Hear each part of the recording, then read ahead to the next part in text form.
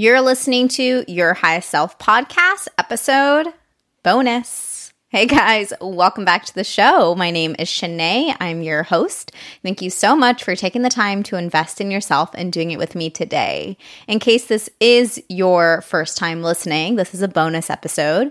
And I'm a retired WBFF Bikini Pro, and I'm here to help you on your journey to your highest self with personal development tools, skills, and knowledge to help you go from a self-conscious nobody to a self-confident leader in your life.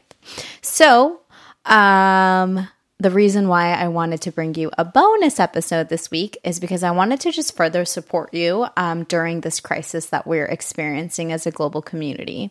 So as you guys know, I am a life coach, and one of my main intentions, like my main job, is to really show you how resilient you can be when you have the right tools and knowledge to leverage your mindset and perspective.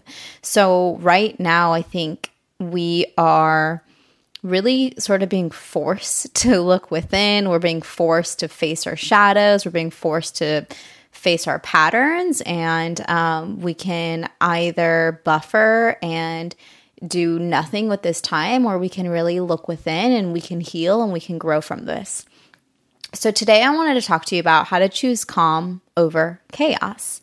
I feel like the initial chaos of the pandemic has gone down, where everyone was really antsy, and I'm in the Bay in California, the USA, and we've been now on lockdown. This is going, we're at the end of week 2. And so the initial chaos is down, but I think that there's going to be another surge of chaos probably next week because the uncertainty is still there. We're still not sure how long we have to stay home. More countries and more states in the United States are being put into shelter in place and quarantine. So things are just shutting down. Even parks are now being shut down because there are way too many people gathering outside instead of practicing social distancing. So I think that our chaos is going to come in waves. I think we're going to feel kind of grounded and calm and feel like we're doing okay. And then it's just going to hit us out of nowhere. So I wanted to teach you how you can choose calm over chaos, because it definitely is a choice.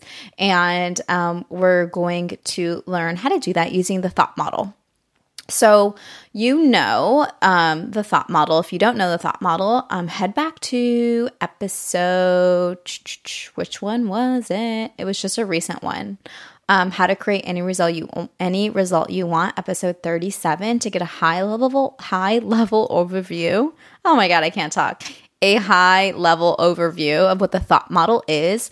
In that episode, I use it to get to your goals and get any results that you want, but listen to it so you know exactly what I'm talking about when I say the thought model. So when you look at the thought model, you know that circumstances will trigger a thought. So circumstances are all the things that happen outside of ourselves. Maybe that's other people's actions, what someone said, the politics, weather, coronavirus, the world. Those are all circumstances. When your circumstances trigger a thought, that thought is what creates your experiences. So circumstances alone do not create our experiences. Our thoughts about circumstances create our experiences. So while you might feel panic about the virus spreading, and you might feel like it's the virus that's making you panic, it's actually not. It's your thought about the virus that's causing this panic within you. Super, super, super important to understand, and it's just going to be so helpful for you to be able to choose calm when you understand that it's your thought about something that creates your experience. However, being able to be aware of our thoughts is the catalyst for being able to choose calm over chaos. So if you don't know what your thoughts are, then you're going to have a really hard time managing your mindset, right? So there are a couple tools that I'm going to teach you on how to be able to be aware of your thoughts. So what it is, it's called being mindful. So the definition of mindfulness is defined as a mental state achieved by focusing one's awareness on the present moment while calmly acknowledging and accepting one's feelings, thoughts, and bodily sensations, used as a therapeutic technique. So when we start to build mindfulness into our lives, we're able to be aware of that choice before our reaction to a thought or like to an experience. Does that make sense? So for example, when I talk about mindful eating, so mindful eating is one of the things that I teach my clients who go through like the reset program for food and body. How can we start to create mindfulness around our eating? Because a lot of times people think that, oh, like my action on eating this thing is like I can't control it. It just happens. Well, no, there is actually a moment between what you think and what you do, and that's called like being mindful. So being able to create mindfulness around your eating behaviors is going to help with your binging and emotional eating. Being able to create mindfulness about your thoughts is going to help you be aware about what thoughts you're thinking. So one acronym I found online that I wanted to share with you is called STOP. So the S, stop whatever you're doing now. T, take a breath and reconnect to your body. O, observe what's happening now in your body, what thoughts and feelings you're having, what sounds you hear around you. And P, proceed with what you're doing. So I recommend setting an alarm like maybe twice a day just to remind you to like stop and do this. It sounds easy, right? Literally all you're doing is stopping and observing. Okay, how do I feel? What's happening in my body right now? What am I thinking? And then you proceed with your day. So what you're doing is just building in some more mindful moments. If you wanted to do this with your eating, same thing. You just schedule in. I actually recommend 3 alarms between your meals where the alarm goes off and you just check in with yourself. How am I feeling? Am I hungry? Do I need to eat? Am I bored? Am I thirsty? All this does is it creates a high level of awareness, around how you're feeling, and then with the food example, with if you're actually hungry or not. So how you do one thing is how you do everything. If you are able to create some mindfulness in your day-to-day, it's going to transfer over to your eating habits and vice versa. Some more examples or kind of tips I have for you around your eating is to practice eating slower, chewing your food, tasting the taste, stopping between bites, putting your fork down, and just being really present with your meal. So that means not having any distractions like your phone, a book, or a TV going on in the background.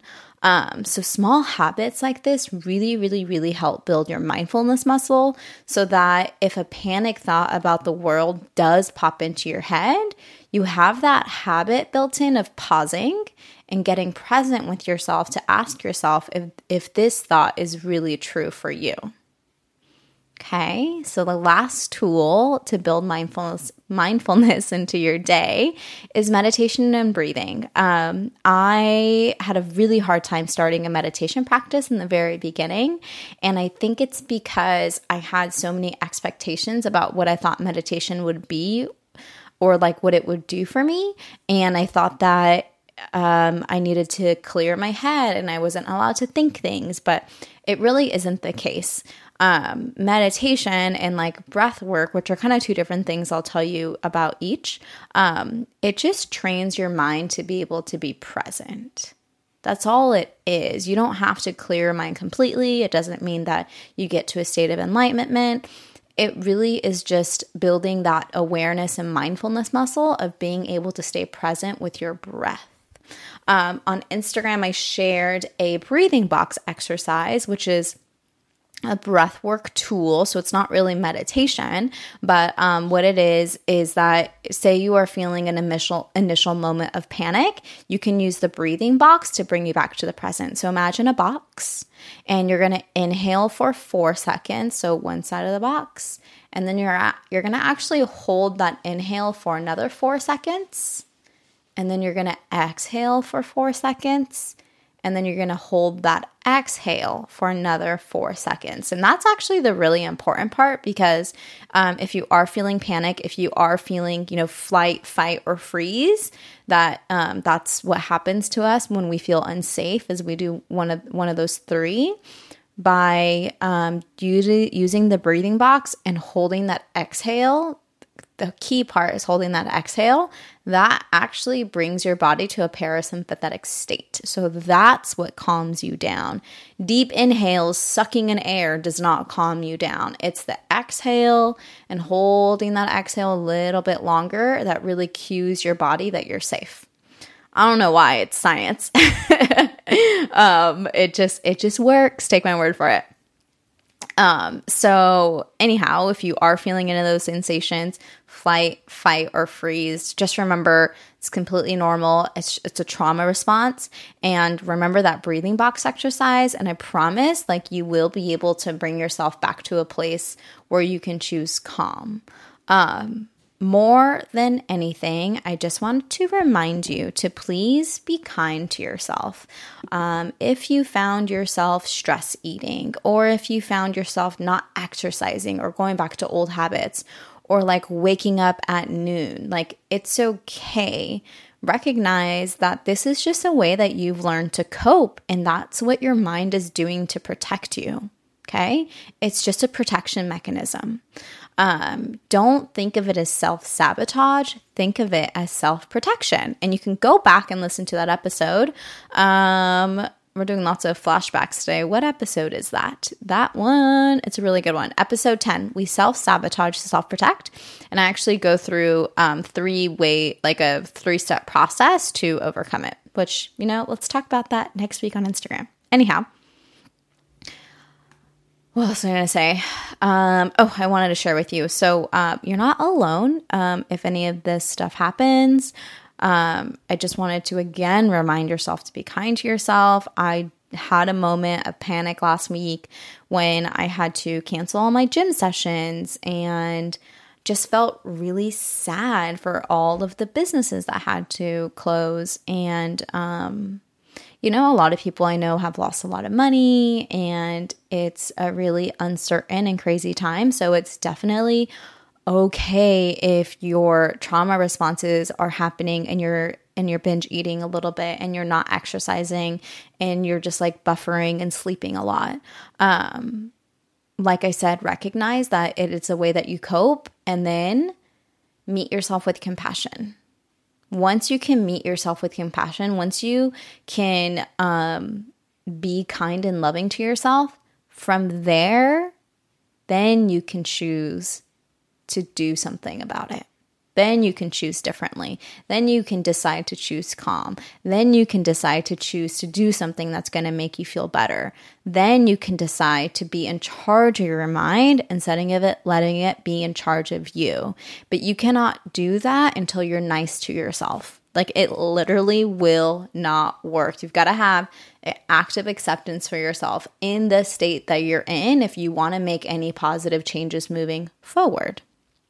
So all these decisions that you want to make, it just starts with a thought. So any kind of actions that you're doing that you feel like are self-sabotaging, those are all triggered by a thought. So get out your journals, do some inner work, write down what you're thinking, do a couple thought models, and really figure out what the root of your kind of your problems are. So next episode, we're going to talk about how to feel our feelings, because if we go down the thought model, we just talked about thoughts and circumstances, the next is feelings. I've heard from some people that they really don't want to journal right now, or they don't want to meditate or do any of that stuff because they're really scared about how they're going to feel. So that's what we're going to talk about. What else was I going to say? Yes. Yeah. Some people just don't want to feel sad. They don't want to feel the anxiety and the panic, and they're really scared to go there. So that's what we're going to talk about. Sending you all so much love. If you need any support, come hang out with me in the secret Facebook group or over on Instagram. I am also considering putting together a membership.